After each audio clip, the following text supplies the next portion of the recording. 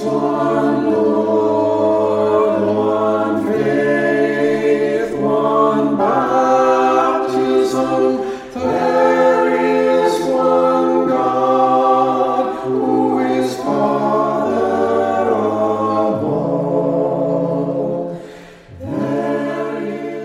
is the Holy Family Chapel Hill podcast, where you will find our weekly sermons, as well as the occasional reflection, conversation, or interview. We are glad you are here. Welcome.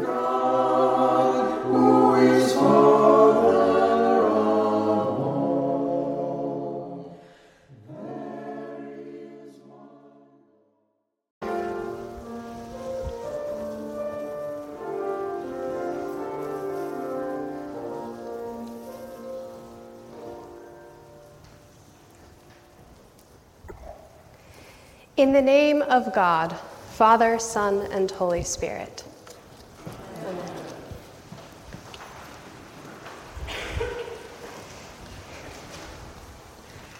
This past week, I sat down with one of my best friends from the past 13 years, a friend I met in seminary, who asked me, what would I say to someone who had never heard the story of the Exodus if I wanted to share only one important thing? We puzzled together for some time before we finally landed on this.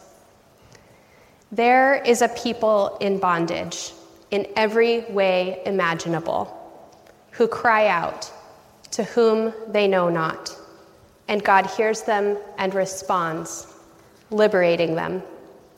In doing so, God becomes their God. This sentence is, to be honest, a little bit of a cheat. It says far more, I think, than one important thing.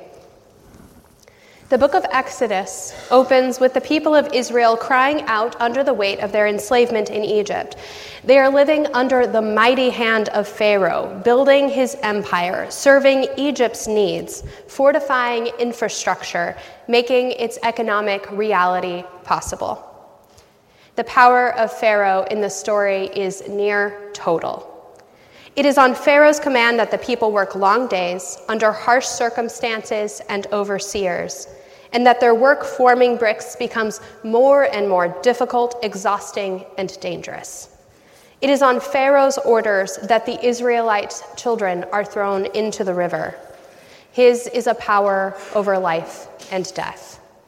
Its totality is called only into question by those who dare to act in defiance of the orders of Pharaoh through their fear of God. And these activities of defiance join the cries of a people, cries against their abuse, against the destruction of their lives and community. But their cry is offered not in any particular direction. This is something that I think is so interesting, because I had always assumed that the people cry out to God and that their cry for help is answered because of that. But that isn't what's said. The Israelites groaned in their slavery and cried out, and their cry for help because of their slavery went up to God.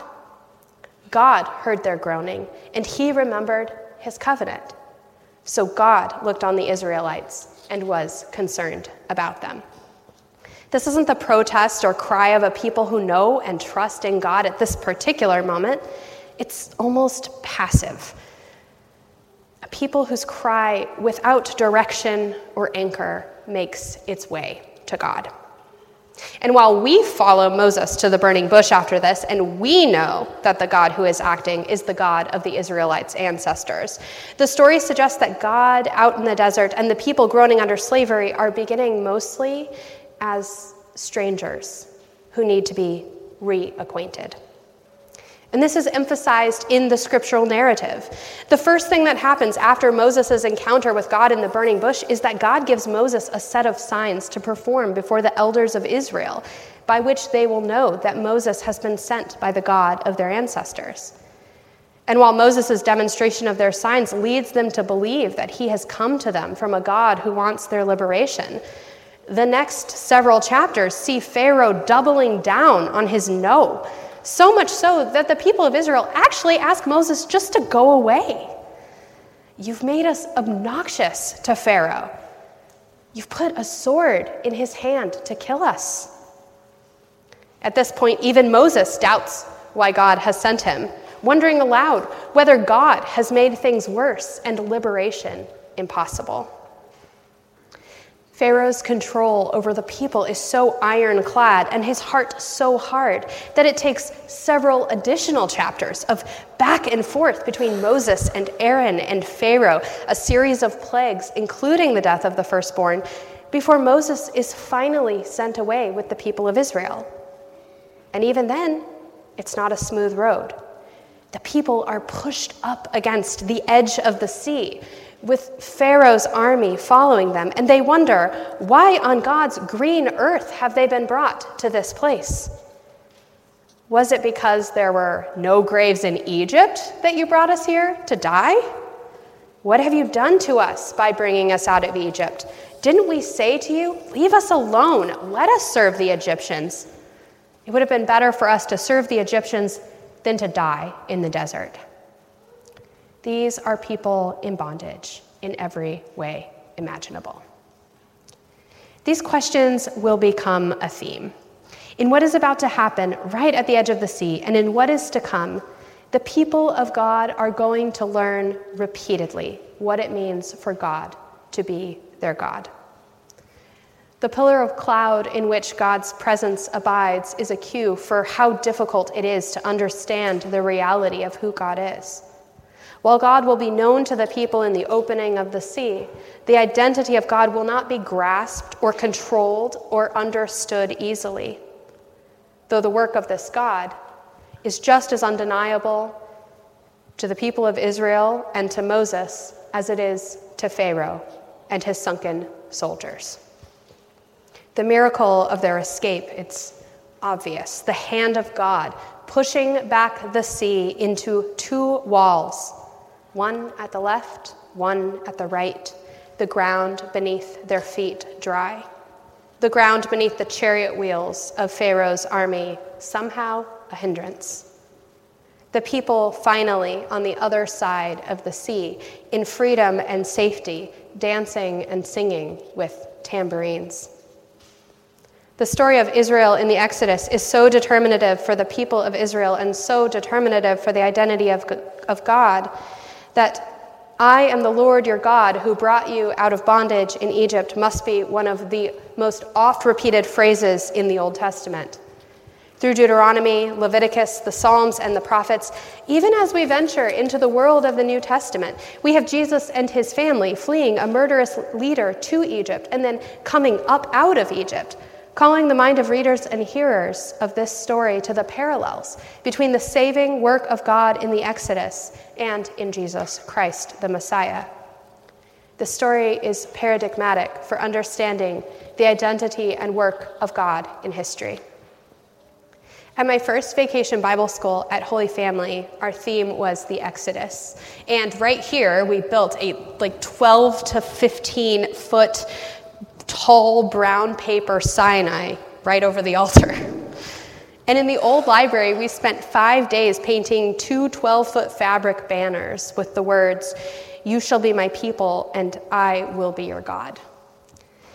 These banners were blue to look like water, not blue as some have suggested to be Duke blue. They are cobalt, in fact. They were blue to look like water and hung from the rafters in the parish hall flanking the space. And all week, our children heard all of the stories of the people of Israel and the Exodus and the wilderness wandering from beneath these two banners. And then these two banners became a fixture of every vacation Bible school to follow. As we worked through the period of the judges, the monarchy, the prophets, and the life of Jesus, there was always this image, these two blue banners. Because not only was going through the Reed Sea determinative of Israel's identity, but all of the other works of God in Scripture are continuous with the God who is shown to be in it. The liberation of the people of God in the Exodus becomes a sort of framework by which we understand the whole work of God. Whether it's the standoff between Pharaoh and the abuse of Israel, the powers of Rome that crucify Jesus, or the powers and principalities that seek to order our lives, even today.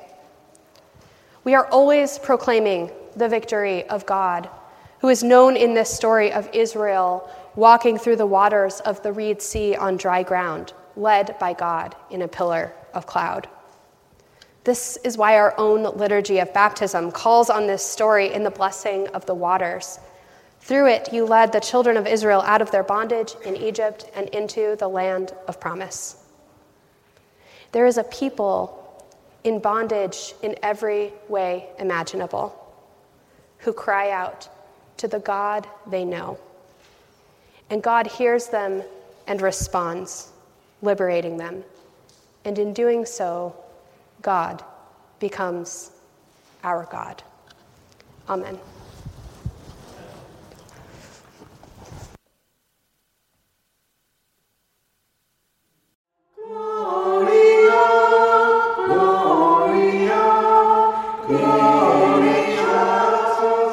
Thank you for joining us today. You can find out more about the Church of the Holy Family at holyfamilychapelhill.org. Thanks for listening, and join us again next week. Peace be with you.